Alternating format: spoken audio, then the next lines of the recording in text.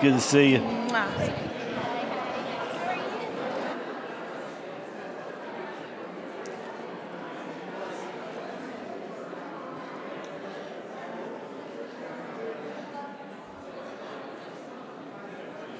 Well, good morning. It is good to see you today. We are really glad that you're here, and we want to welcome you to First Baptist Church. Thank you, and thanks for being here. I'll just remind you, tonight is our kindergarten Thanksgiving, kindergarten daycare Thanksgiving program, so you can leave all the chairs right where they are when you get through. You don't have to put them up, and matter of fact, if some of you want to help us when the service is over, we need to put all the chairs we can out, and then somebody's also going to be putting risers up. So if any of you want to help do that, we would love to have you volunteer. If you're looking to worship God, there are a couple of things for you to take note of and ministry opportunities for you. We're going to say more about global hunger in just a moment, but the Thanksgiving boxes are coming up, and they're $20. We can support a family that way if you'd be interested in helping. And then Operation Christmas Child, and then there's job opportunities. You know, Sandra's retiring in December, and we need to fill that position. And if you're interested, you could get a resume in as quickly as possible. We would appreciate it. But we are glad you're here. Are you ready to worship? Amen. Why don't you stand up and move around and greet some folks?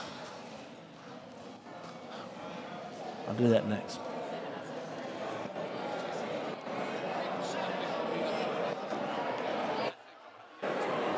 How are y'all?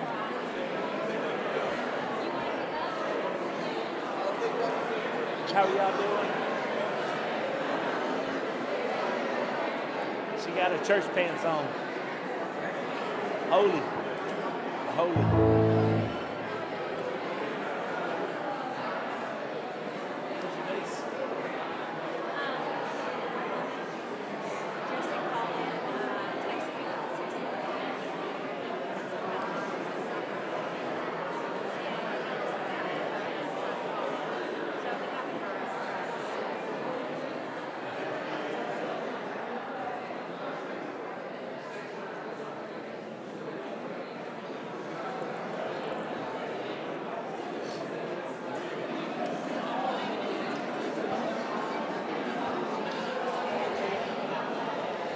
All right, you can be seated. It is good to see you greeting one another, and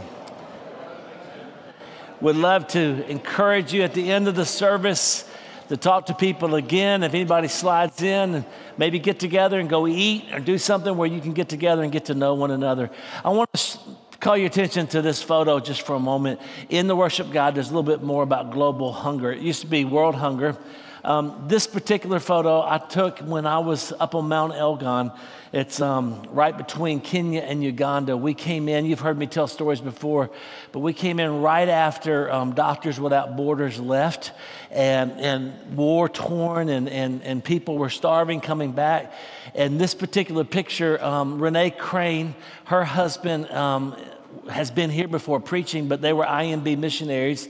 They've since retired, but she's there with one of the Kenyan women, and right behind her are corn. It's hard to see there, but it's corn and also beans, and she's waiting for those to grow so that she can feed her family. They're basically starving until that time happens. And that corn and those beans were provided by the World Hunger Fund, the Global Hunger Fund. I saw it in action and saw how it worked right then. They also provided for them corn and other things to eat until that time. But the next year, we went back, and that place was just thriving. And it all started because we were able to get them started. And the Southern Baptist Convention does that through the World Hunger Fund. And so I would encourage you to give. There are several places where you can see how to do that and to give to that. This is a Sunday we set aside. This is also a Sunday to pray for the persecuted church. And so we just remember those two things together. But I want to encourage you to do that and to give to that. We have our new call to worship, and I'm just going to ask, just pull it up and look at it real quick and let you read it. It comes out of Revelation. I know you'll be familiar with it, but just read it just for a second because it's new, and then you can read it out loud with me in just a moment. But All right, are you ready? Read it out loud with me. After this, I looked, and behold, a great multitude that no one could number, from every nation, from all tribes and peoples and languages, standing before the throne and before the Lamb, clothed in white robes with palm branches in their hands, and crying out with a loud voice, "Salvation belongs to our God who sits on the throne and to the Lamb." This is the word of the Lord. Aren't you glad that salvation belongs to God? The Lamb is provided today. Amen. We're going to continue to read through the scriptures, and Keith Moore's scheduled, but he's feeling a little under the weather, so David Klinsky, come on and read for us.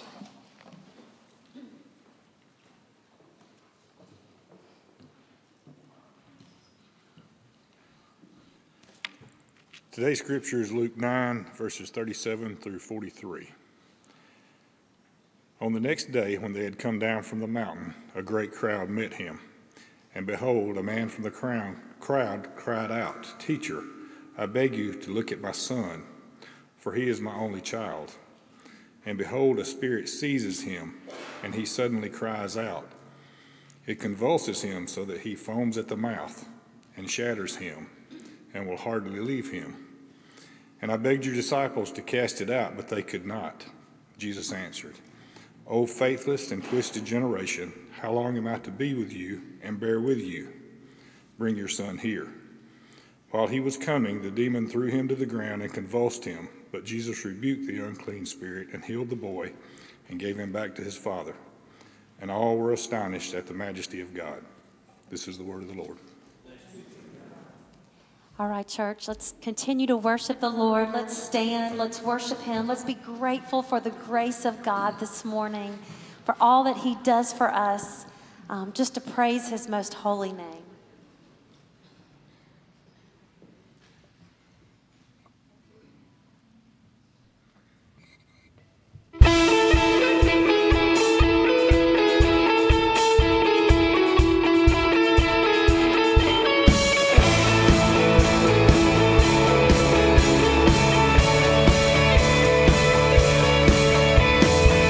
Great is your faithfulness, O God.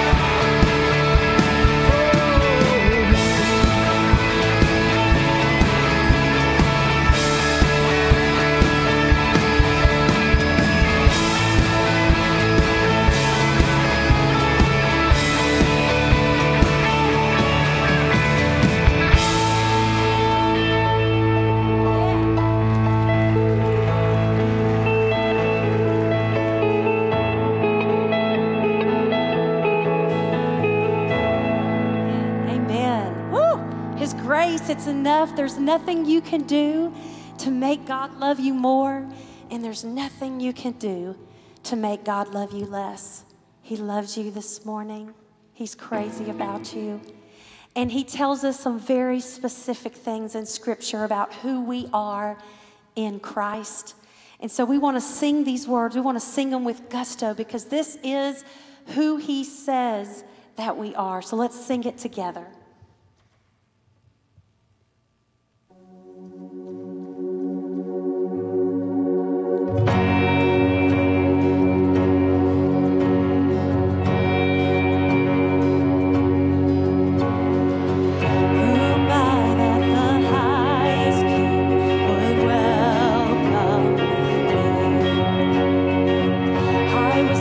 But he brought me his love. Oh.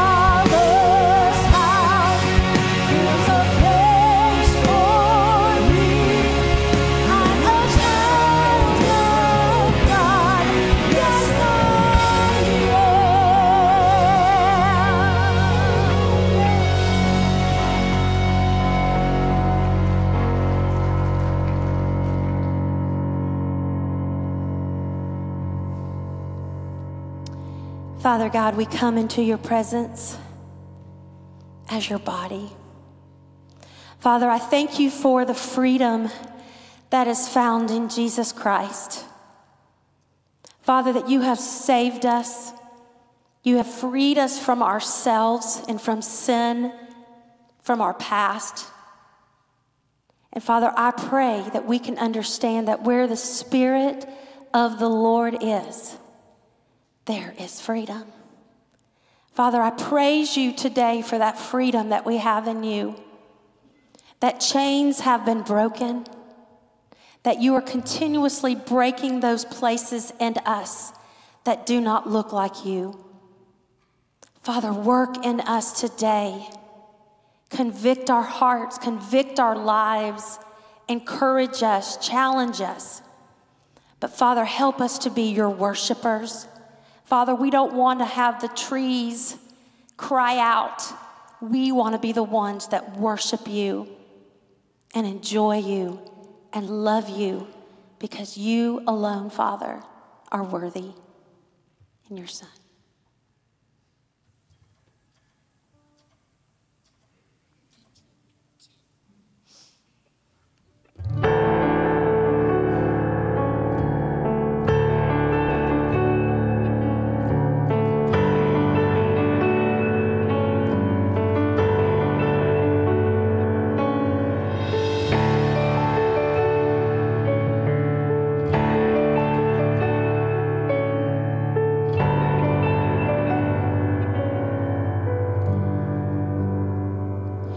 There's a calm that covers me when I kneel down at your feet. It's a place of healing. It's a place where I find freedom.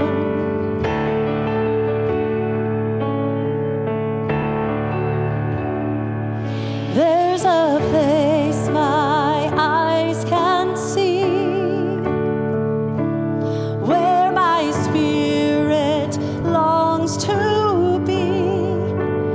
It's a place of healing. It's a place I'll live in freedom.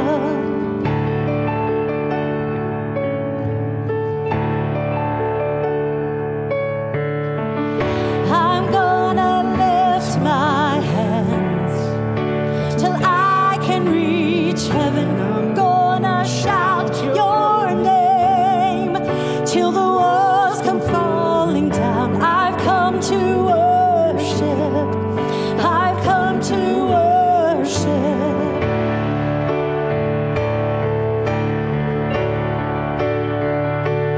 There's a love that lives in me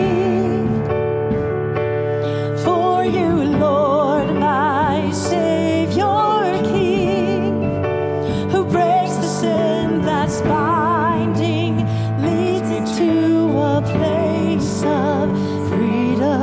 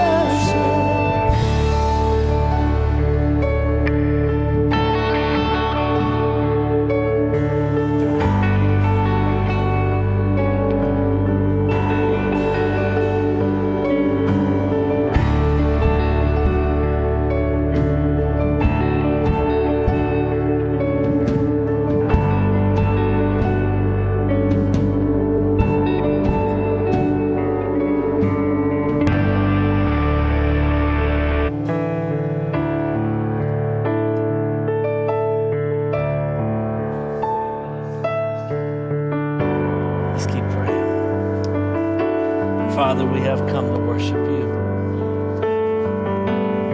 And I know that in this room there are many different reasons that people come. But God, I thank you that we can come and worship you. And Father, as we come this morning, we come asking that you would just help us for a few brief moments to focus our attention on you. Holy Spirit, we pray that you would just allow a calmness to fall across us. I know that there are many things that we are anxious for, but your word tells us to be anxious for nothing, but everything in prayer and supplication, to let our requests be known to you. And so we lift up our hearts for you today, to you today, Lord. We pray for those who are physically suffering and emotionally suffering. We pray for those who are spiritually suffering and walking away from you. Draw them back, Lord. Draw them to yourself for the first time, that it may be born again. Our Father, would you bring our prodigals home? We live in a crazy world. It's not surprising to you. You told us what the times would be like in the end. And whether this is the end or we don't know when you're coming, we just have to be ready. We have to be prepared. And so I pray this morning you would help us as we study your word, as we dig into a new book. Would you speak to us and show us your power and your grace? May we experience your grace today and walk out of here at peace. Peace with you and peace with one another. Help us, Lord. You know the heart, you know the hurt, you know the worries, you know it all. So again, we pray for a spirit of calm, that you would open our ears, that we might just listen to your word and be ready to obey you. Would you just ask the Spirit, just before we finish praying, would you ask the Spirit to speak to you this morning? Just ask him to speak through his word.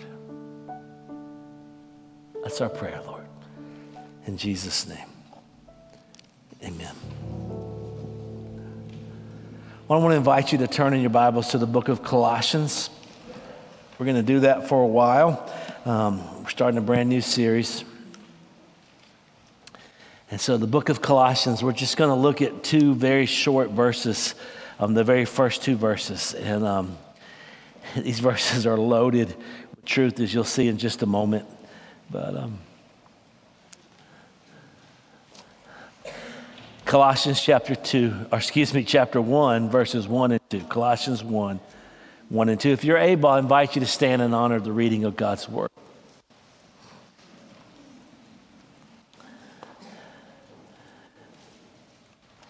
Paul, an apostle of Christ Jesus by the will of God, and Timothy, our brother, to the saints and faithful brothers in Christ at Colossae, grace to you and peace from God our Father. This is the word of the Lord. Thank you. You can be seated.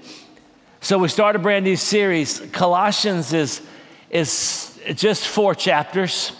Basically 95 verses, but these 95 verses are jam-packed with an incredible view of Jesus. As you know, Paul wrote 13 letters that we have. I say we have because he references a couple other letters in his writing that we don't have. In Colossians, he'll talk about a letter to the church at Laodicea that we don't have. In Corinthians, he talks about a couple other letters that he wrote to them that we also don't have. But we have 13 letters that we know are from Paul, and each of them have a theme. For example, you could say Romans is about justification by faith alone. It's about other things, but it is about justification by faith alone. Ephesians is about the unity of the church. It's about the body of Christ. Philippians is a letter about the joy of Christian living. If you go to Thessalonians, which we've studied before, he talks about the end time doctrines and Jesus is coming back again and all that. But in Colossians, when we come to this letter, I had a professor in seminary, one of my favorite. I only was able to take a couple classes, but he wrote a little commentary on Colossians, and his name is Curtis Vaughan. And Dr. Vaughan said this. He said, Colossians is about the absolute supremacy and sole sufficiency of Jesus Christ. It is about the absolute supremacy and sole sufficiency of Jesus Christ. Maybe to put it in a little bit more layman's terms, someone said Paul is basically in these 4 chapters giving us a full-length portrait of Christ. As a matter of fact, it's an amazing letter in the depth of what he gives us about who Jesus is. What's interesting is Paul, and I'm going to give you a little intro and then we're going to dig in. It's interesting because Paul doesn't seem to have ever visited this church. He didn't plant it. He never was there, but he's praying for it. It tells us a lot about how we should pray for the church across the world. He was in Ephesus for 3 years. And during that time, he began for a 2-year period to teach every single day in a hall, and he taught the truth of God's word, and the word of God began to spread throughout Asia. Listen to what Luke says in Acts 19:10 about Paul's time in Ephesus. This continued, his teaching every day, this continued for 2 years, so that all the residents of Asia heard the word of the Lord, both Jews and Greeks. One of the people that seems to have heard it was Epaphras. Epaphras, as we will see, is a person in chapter 1, verse 7, who is a fellow servant with Paul, a faithful minister with Paul. In chapter 4, verse 12, we find he was one of the Colossian citizens. He's from there. It would seem that Epaphras gets saved in Ephesus when Paul is preaching. The gospel spreads, and he takes the gospel home, and he plants a church. And it begins to grow. But as what happens often in churches' lives, as the church began to grow, they hit theological trouble. And so what we think happened is that Epaphras has planted the church, and now he went back to Rome to see Paul because there's some problems in the church. There's some false teachers in the church. And so he goes back and tells Paul what happens, and Paul writes a letter from prison. I'm never thankful for difficulties in a church, but it's in those difficulties that we grow, and it's through the early church's difficulties that we get some of our greatest letters. Colossians is one of those letters. Paul's in prison, I think, in Rome, and from that time, while he's in Rome, he writes 3 letters that we know of. He sends a letter back to Ephesus, he sends a letter back to Colossae, and he sends a letter to Philemon, who just so happens to live in Colossae. So we get 2 letters in our New Testament that come to this city. Just to give you an idea, Ephesus was 100 miles east of them, okay? Laodicea is a little city that we hear about in the book of Revelation. Laodicea was just 10 miles away. So Laodicea was closer to the city of Colossae than Raglan, Moody, Leeds, Asheville is to us, okay? They were closely related as cities, and at one time, Colossae was a thriving city. If you like history, you might be interested in this. Xerxes, one of the Persian kings, Xerxes came through Ephesus 400 years, or Colossae 400 years before Christ.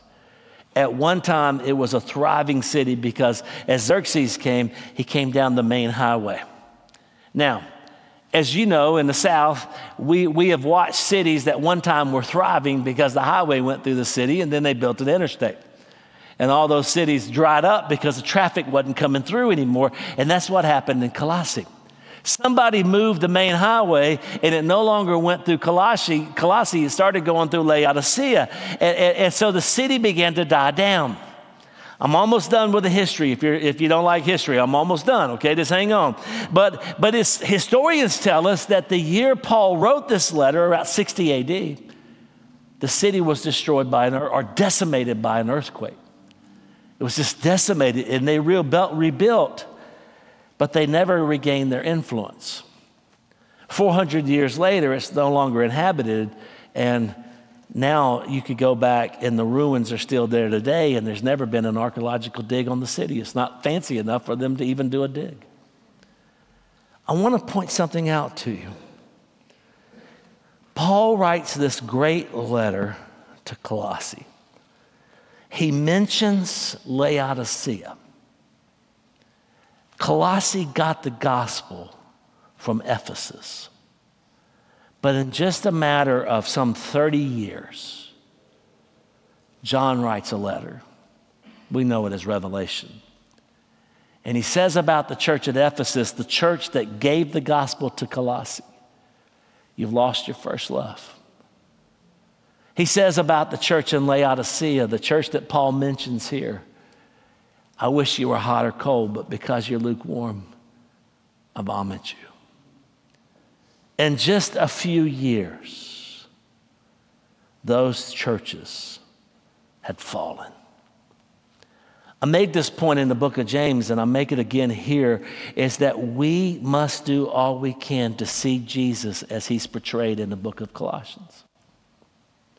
We've got to see Jesus as the writers portray him, as the Gospels portray him, and we must worship him with all that we have. And we must do all that we can, church, to make sure that we're training up disciples, that we're bringing up people who are learning the truth about Jesus and studying the Word of God. Because I would suggest to you that Laodicea and Colossae and Ephesus and all these churches that we have these letters in the New Testament, they're proof to us that there's no guarantee that there will be a church on this corner in 50 years. Now, that's frightening. And we would almost say, there's no way. We were founded in 1903. We'll still be here. Look at the number of denominations and look at the number of churches who lost the view of a preeminent Christ, of an all-sufficient God, and they began to drift. We cannot allow that to happen in our watch. We must never lose sight of who Christ is, and we must never lose sight of his gospel. Now, instead of surveying the book, I just want to dig in. I've been praying through and reading this book for months now, trying to get ready, and I just can't wait another day to not just dig into the text. And so let's just dig in, and we're going to look into it. We'll be in it for several months, and for the last several weeks, we've talked about prayer. We talked about it in the last 3 or 4 weeks of James. We talked about it with praying the Psalms, and we talked about it last week as we prayed together in a time of corporate worship. We've been talking a lot about prayer, and I've been praying and reading through this book, and one of the things you're going to learn is you're going to learn how to pray. We saw with James in the school of prayer. We saw with David in the school of prayer. We've been with Jesus in the school of prayer, and we're about to go with Paul in the school of prayer for the next several weeks because we're going to see how he prayed for the church. And here's the thing, how he prayed for a thriving church at the time. How do we pray for one another? We'll see that here. What's the theme? Colossians 1:27. Christ in you, the hope of glory. That's the last sentence of that, which is Christ in you, the hope of glory. That's the theme of this letter, and we'll unpack it as we look through. The first 14 verses are an introduction. It's just one big long sentence for Paul. The first 2 verses, as we see today, are a greeting. Verses 3 through 8 are a prayer of thanksgiving, and then verses 9 through 14 are a prayer of petition. But let's just start right in the middle, right at the beginning, with an introduction. Look at Paul's introduction. The first thing we see, just look at it. Paul, an apostle of Christ Jesus by the will of God, and Timothy, our brother. Okay, several things here. If you like alliteration, I'm going to alliterate for you, okay? The first thing we see is the author, okay? Paul. Paul. We know a lot about Paul, but let's not forget who Paul once was. Let's not forget that Paul was once Saul. Let's don't give up on people who are lost. Let's don't give up on people who are straying. Let's not give up on people who seem to have no hope of the gospel. Let's keep pushing on, because Paul was once Saul. He was the one who held the cloaks of those who stoned Stephen. He gave approval to the death of one of the first 7 deacons. He was the one who arrested Christians and dragged them into prison and put them to death. The early church, I've said this many times, the early church would have considered Saul to be a terrorist. But Saul, that's his Jewish name, took the name Paul, that's his Roman name, and Paul begins to follow Jesus. And now just 30 years after his conversion, he's writing a letter like this. How long have you been saved? Is there growth? Are you growing in the things of God? Saul encountered Jesus on that road, and he was born again, and he never looked back. He kept growing and kept pushing. And just 30 years later, he's writing a letter like this. What a testimony to grace. That's the author. But let me show you the authority. The authority. Paul, an apostle of Christ Jesus. That's the authority. He's an apostle. The word apostle in the Greek language could simply speak of someone who's sent. A king could send people out to do something, and they would use that word apostle for them. It's often used of a missionary gift. They're sent out as missionaries, and as we send out missionaries from our church, that word is used. But when it's used like this in the greeting, and when it's used in this context, it's an office. It's not a gift like you might say a missionary gift. It's not a term, it's an office. One person said this about the apostles: they were clothed with the authority and the power of the sender. Apostles were clothed with the authority and the power of Jesus. That's why Peter walks down the road and his shadow falls on people and they get healed. That's why Paul raises up the dead. They're clothed with the authority and the power of Jesus. It's interesting because in Acts 1 where Peter says, look, we got to replace Judas. And he says, among other things, the person who replaces Judas and becomes one of the 12 has to have walked with Jesus and seen Jesus raised from the dead. But Paul calls himself an apostle. He didn't walk with Jesus on earth, and he didn't see Jesus raised from the dead. He says about himself in 1 Corinthians, or in Corinthians, he said, I'm an apostle who is untimely born. He's unlike the other apostles. But while he did not see Jesus come out of the tomb, he saw the risen Savior. You remember? He's going on the road to Damascus, and what does Jesus do? Saul, Saul, why are you persecuting me? And Saul says, who are you? I'm not persecuting you. Who are you? He says, I am Jesus whom you are persecuting. He saw Jesus, and then we know from his writings that he spent time in the wilderness where Jesus himself taught him. So Paul is untimely born. He is different than the other people, but he was an apostle, and he was an apostle. And here's what I want you to see. He is the last of a group. John, the apostle, is the last of the group that died when John died. There are no more apostles today. Let me just say as clearly as I can.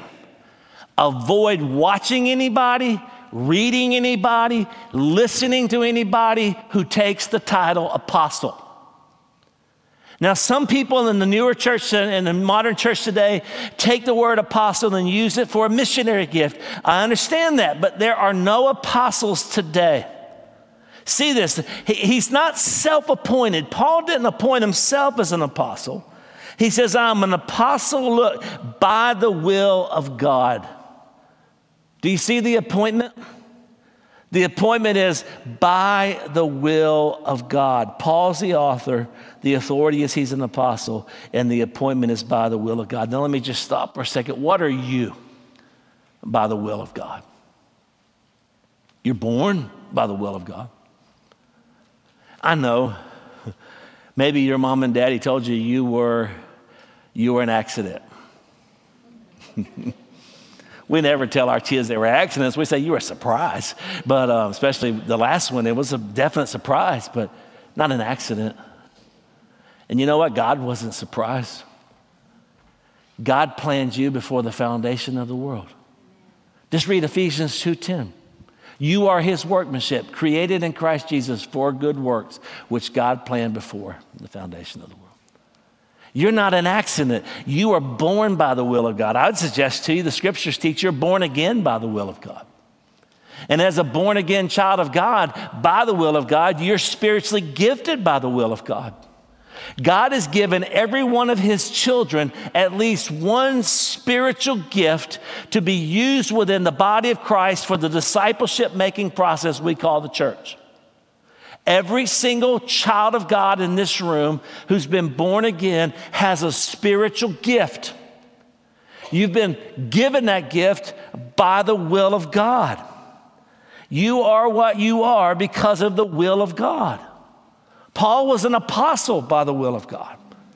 I'm a pastor appointed by God, and others are worship leaders, and others play and do other things in our church, and others help in many different ways. We have people who greet, and people who teach, and people who help in the nursery, and people who do all different kinds of things using their gifts within the body of Christ. Now it's interesting, Paul mentions here Timothy. Timothy's not an apostle, but he's always with Paul. He's a faithful brother in Christ. He was Paul's spiritual son. The truth is, he's a third-generation Christian. His grandmother was a believer. His mother was a believer. And Timothy is now a believer. And here's the thing about Timothy. He's always there with Paul. There are times that everybody deserts Paul. It wouldn't be easy to run it with Paul.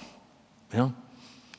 You go out with Paul, you end up in prison, or you end up beaten, or you get run out of town. It wouldn't be easy being with Paul, but Timothy was always with Paul.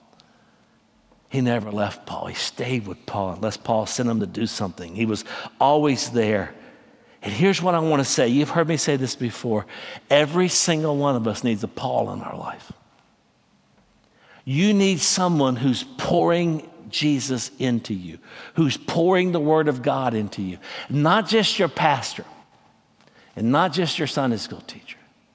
We all need to be in small groups of discipleship where people are pouring the word of God into us. But it can't stop there. You need a Paul in your life, but you also need a Timothy in your life.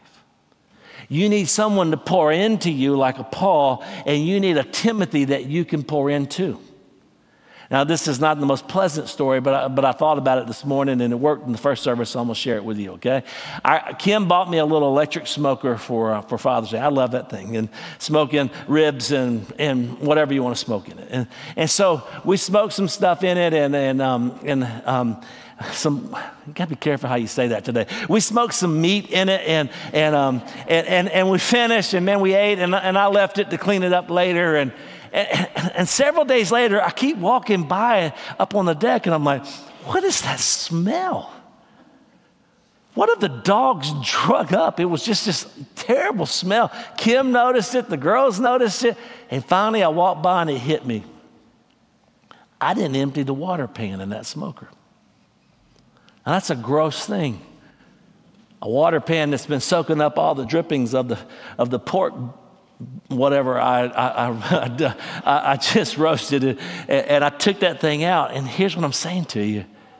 If all you have is somebody who pours in you and you never pour out, you become like a sponge that gets sour. There are far too many Christians that just get fed. You just get poured into. And you never become what God's called you to be until you get that pouring in your own life, and then you pour it into somebody else's life. Parents, you start with your children. You start with your grandchildren. You start with wherever you find yourself. It doesn't have to be fancy. We've got materials to help you, but you need somebody pouring in you, and you need to be pouring into somebody. He mentions Timothy. Do you have those two people in your life? We move to verse 2 from the introduction to the readers. Look at what he says. To the saints and faithful brothers in Christ at Colossae. Okay. Now, he says to the saints. Literally, that word means holy ones. I'm afraid the The Catholic Church has stolen that term from us, and they refer to it by those who are super saints, super holy. But we need to understand that the Bible uses that phrase as the holy ones for Christians, period. You are to be holy. It literally speaks of our separation to God. When you are called by God, you are separated out of the world into Christ. And we'll see more about that in just a moment. But just as the Jews were the people of God by the will of God, so we who now been saved, Jew and Gentile alike, we who have now been saved on this side of the cross are the people of God. And if we are saved, we are called out of the world and into Christ, and we are to be holy, a people belonging to God. Alabama Baptists were shocked this last week with news coming out of a East Alabama town, small town mayor who was a pastor of a small church, had been living a alternative life. I didn't know these sites existed. I don't want to see these sites, but he had dressed up and posted pictures of himself in all kinds of women clothing. And just the ones they showed on the article were pretty lewd. And not only that, but there were comments that came from him, according to the article, and they quoted some of them, of things that he said to other people's sight, encouraging all manner of life. Well, the deacons found out about it. It was exposed. And the deacons did what they should have done. They brought him to the church to be removed as pastor. I'm careful because, unfortunately, right after that, he committed suicide. And I hate that. I wish the brother would have been repentant when he was brought before the church. And I wish that he could have found help in that situation. But he said something in the church, pretty defiant, at least the way the article said. And I understand that's dependent on the author. But this is what he said to the church. My private life does not impact my holy life. Yes, it does. As a matter of fact, you have no holy life outside of your private life. You can be anything you want to be in front of the world, but you have no holy life if it's not impacting your private life. I'm not piling on that man because we all have secret sins. And we all have things that we wish would never be shown up on the screen for everybody to see. But I am saying your holy life starts in private. And when you're called by God and born again, he begins to move you into Christ-likeness. Not only are they saints here, separated ones, but notice what he says, they're brothers, faithful brothers. And again, just listen to James, this includes brothers and sisters. So that's your second point there, brothers and sisters. If you are the people of God, you have one Father, and we are brothers and sisters. If we are same Father, it makes sense. We're brothers and sisters, right? So we're brothers and sisters, a part of the body of Christ, called out by God to be holy. We have one Father. We're joined in one common faith. And here's the question I would have for you. Are you a brother and sister of Christ? Are you born again? But here's the second question I have for you is, are you a faithful brother and sister? Are you using your gifts within the body of Christ? Are you using the gift that God has given to you? Is the church better because you're here? Is the church more like Jesus because you're using your gifts? Timothy was a faithful brother. The Colossians were faithful brothers and sisters. We need each other. We cannot be what God has called us to be if we're not all operating within the Spirit, working toward holiness and active in our spiritual gifts. He's given the gift to us, And that gift is for the edification of the body. It's so that the body of Christ will grow and so that the head of the body, Jesus, will be glorified. Now, this notice real quick. At Colossae, he says, that's their physical location. So you look at this and see that the separated ones, they're brothers and sisters. They have a physical location. I'm not as concerned about the physical location.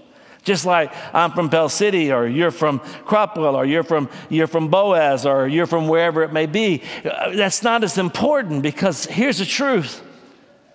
We've got brothers and sisters all over this world. Don't lose sight that in Russia and Ukraine, there are brothers and sisters in Christ. Don't lose sight that there are brothers and sisters in Christ who are Jewish and Palestinian. The founder of Hamas, his son is a born-again believer living in hiding in the United States. Don't lose sight that all over this world, in every nation and every tribe, people are coming to Christ.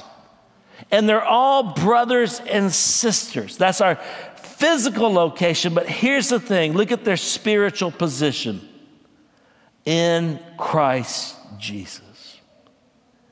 Our spiritual position is so much more important than our physical location. You realize that, right? Our spiritual position is more important than whether we're from Alabama or the United States.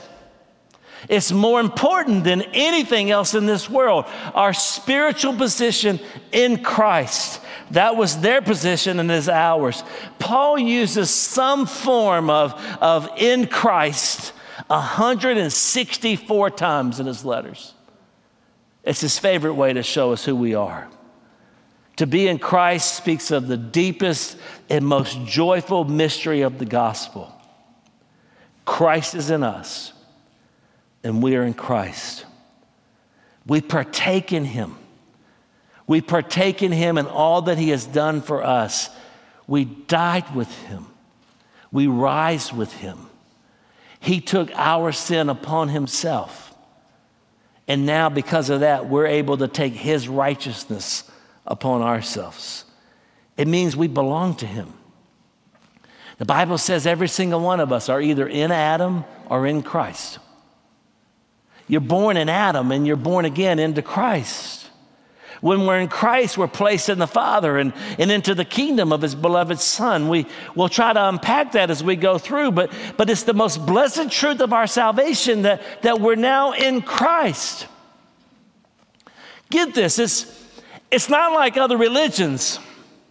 Buddhists follow the teachings of Buddha, and they do their best to keep those teachings. Islamists, Muslims do their best to follow the teachings of Muhammad, and they do it within their own power. We try to keep the teachings of Jesus, but we don't do it on our own power. Christ is in us. Islam has no category for Muhammad in them. Jesus is in us. He empowers us. He lives through us.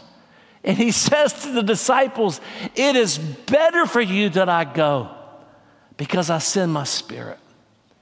And now the Holy Spirit is inside of us. And when we go out, however many of us are in this room, and we go all our different ways, wherever we find ourselves, we have God with us, in us, through us, walking through. How does that take place? That's the third thing, Paul's blessing. Paul's blessing. Look at his blessing. Grace to you and peace from God our Father. You see that blessing, grace to you and peace. You see it all the way through his letters. There's a Greek blessing, grace to you. There's a Hebrew blessing, peace, shalom. You see them both here. But think about it this way. Let me just nail it down or narrow it down. Grace is God's favor. It's God's favor. Starts there with God's favor. Peace is more than just the absence of conflict. When people talk about peace in the Middle East or peace in Russia and Ukraine, we're talking about the absence of conflict. It's more than that. When we think about peace in the Bible, someone said it this way, it's wholeness. When we're at peace with God, everything given by God in every area of our life is now ours. Not just spiritual prosperity, it's not just contentment, it's the ability that comes when we understand the nature of our relationship. We see what Jesus has done so that we can be saved, and he's established a relationship with us. And in chapter 2, verse 13, he'll say, like he said in Ephesians 2:1, that we were dead in our trespasses, but God has made us alive together with Christ. And he's forgiven us, he said, of all of our trespasses. That's grace. And that's peace. Grace comes first. There's no peace with God without his grace. There's no relationship with God without his grace. There's no salvation without his grace. But with God's grace comes peace. Peace with him and peace with one another. God's work leads to our relationship with him. I was studying this week, and I was trying to, a couple weeks ago, I was just trying to remember an illustration that I'd read that I think can help us understand this. I read it several years ago. So let's just compare two superheroes for a moment, okay? Now, sometimes in our staff meeting, I won't say who they are, but maybe Mark and Tim, they sometimes forget that Marvel movies aren't real, okay? And so I have to remind them every now and then. So let's just stop for a moment, and Mark's out there listening to me in the lobby. But let's just compare Batman and Spider-Man, okay? And they may not even be Marvel. I don't know, and I don't really care. But I want you to look. Batman and Spider-Man. Batman is wealthy. He's a wealthy man, and he's strong, and he's got a lot of gadgets. Okay? As far as I understand, and I'm sure Mark will correct me if I'm wrong on this, but Batman's powers are external, and they're only external. You take away Batman's gadgets, he's just a man. But Spider-Man's different. Now, I don't say this like I believe it's true, okay? It's an illustration. Spider-Man does have some gadgets, but he's a superhero because of the powers that he got when a radioactive spider bit him. It's not true. If it was, I'd let a spider bite me every time I saw one, but it's not. Here's the thing about Spider-Man. His nature was changed. When the spider bit him, he has new powers that he never had before. Now, Western Christianity, that's us, we focus on gadgets. Newest study Bible, newest commentary, newest concert, newest worship experience. Nothing wrong with those things. But if all you do is build your life on gadgets, you're left with nothing when the trials come. We are less like Batman and more like Spider-Man in this illustration because our salvation transforms us from within. We're changed inwardly, and that change continues from the moment that Jesus comes into our life. It continues to change us until the day that we are in his presence and we're glorified, and outwardly we are perfect in his presence. It's all grace. And that grace leads to peace. Again, peace with God and peace with each other. So let me just close with two questions. Are you walking in his power? Let me tell you how to walk in the power of the Spirit. Find what your spiritual gift is and operate in that gift. What is it God's called you to do and uniquely gifted you to do inside the body of Christ? What have you been called to do? Find those gifts and operate in that gift, and you will find the power of the Holy Spirit moving through your life.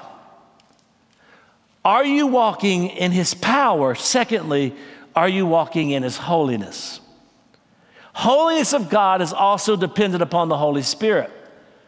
But this time, not so much through the spiritual gifting, but through the spiritual fruit. The Bible says that the Holy Spirit comes inside of us and there is fruit. Love, joy, peace, patience, kindness, goodness, faithfulness, gentleness, self-control. That's fruit that's for every single believer. And so if you want to narrow it down to the walk with God, walk in His power, find the gift that God's called you to do and operate and do what He's called you to do, and walk in His holiness through His fruit. So let me just sum it up with this last sentence that I want to repeat for you. Power and holiness come when we are in Christ.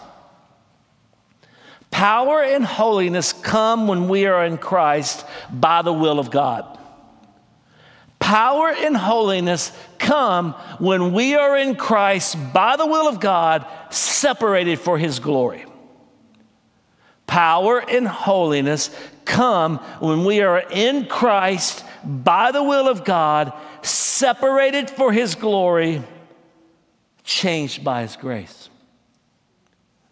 Power and holiness come when we are in Christ by the will of God, separated for His glory, changed by His grace, and living in peace. That is for every one of us. And that's just the first 2 verses of Colossians. Just wait till we get to He is the preeminent one. Wait till we get to what Paul says about Jesus. Just wait till we dig into His prayer. Are you walking in His power? Are you walking in His holiness? Would you bow your heads just for a moment? Let me ask you something. All I can ever trace it back to in my own life and any life is, let's just look at the last week. Look at the last week. Have you seen the power of God in your life in the last week? Have you used and operated within the spiritual gifts?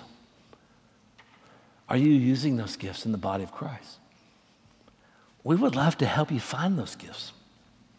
Tim would love to help you with that. Mark and Chris, myself, we would love to help you find your spiritual gift. Are you operating in that area? And then secondly, are you walking in holiness? Is there love in your life? Joy? Peace? Peace with God? Peace with others? Are you patient? Kind? Good and gentle? Faithful? Do you find self-control in your life? Are you walking in holiness? Are you walking in power? Father, we pray that you would help us, because I know this morning there are some in this room who are not operating in that because they've never been born again. And I pray, Holy Spirit, that you would show them that and they would come to you. And I know that there are many in this room, they've been born again, but they've been drifting. Maybe there's a bitterness that's taken root, or a meanness that's come across, or they're just kind of bailed out on church. They're not being faithful to do what you've called them to do, not only here in this body, but outside in the world. And so, God, I just pray that you speak to us just through Paul's little introduction, and that we would be faithful brothers and sisters. Help us, God, I pray in Jesus' name. Amen. We're going to stand and sing. I'll be right here. Tim's over here. Mark, I think, is out. Mark's over here by the door. And so if you would like to talk to any of us, we're here to help you. Or you can come and pray, and we'll help you with that. Let's sing together.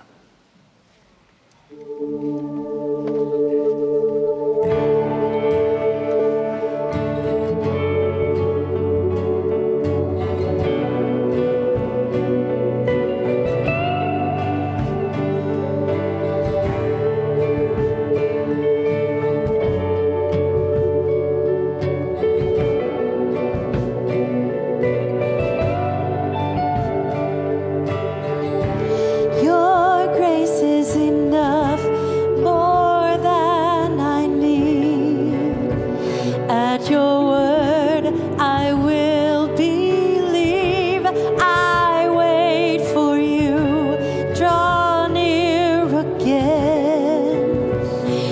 Let your Spirit make me new, and I will fall at your feet. I will fall at your feet, and I will worship you here.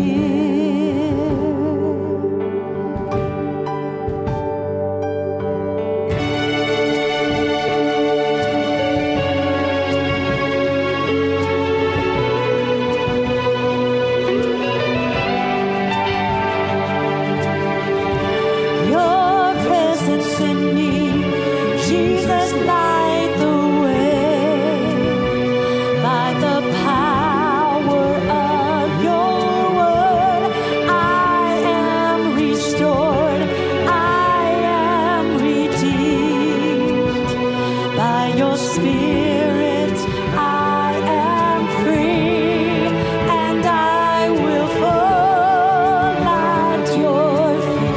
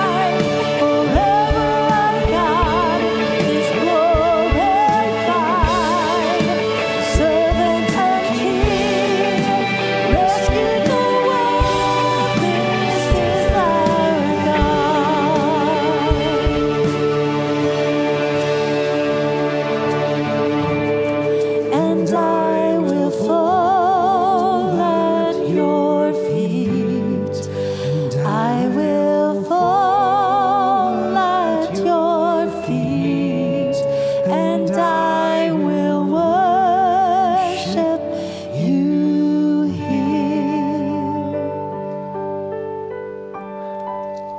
Tim was reminding me, if you go to our church's website, there's a resource button. And on it, there's a spiritual gifts analysis. Now, let me be real careful. That doesn't show you what your spiritual gift is. Okay? There's no test that you can figure it out, but it does show you where you're strong. It may show you where your desires are and where they line up. For example, you might find that you have a very high shepherding gift. You might be surprised, but shepherds make the best Sunday school teachers. Not necessarily the teacher, the shepherds. And so look at it, and if you're interested, see Tim. He'll be in the foyer. There's some resources I know in our library on prayer and on spiritual gifts. And there's some other stuff out there to help you kind of just find out what it is. Sooner or later, it becomes, as you're walking in the Spirit, what are the desires the Lord lays on your heart? I'm so glad you're here today. If we can raise the lights up and just remind, you can leave the chairs exactly where they are. You don't have to take them down. If anyone wants to help us when we kind of clear out a little bit, we do need to put more chairs out because our kindergarten daycare is coming in for the Thanksgiving service. And then also we'll eventually need some help with the risers, but I don't know how that's all going to work out. So thank you for being here. God bless you. Greet each other. Ushers are at the door, so let's make sure that we give faithfully to the Lord.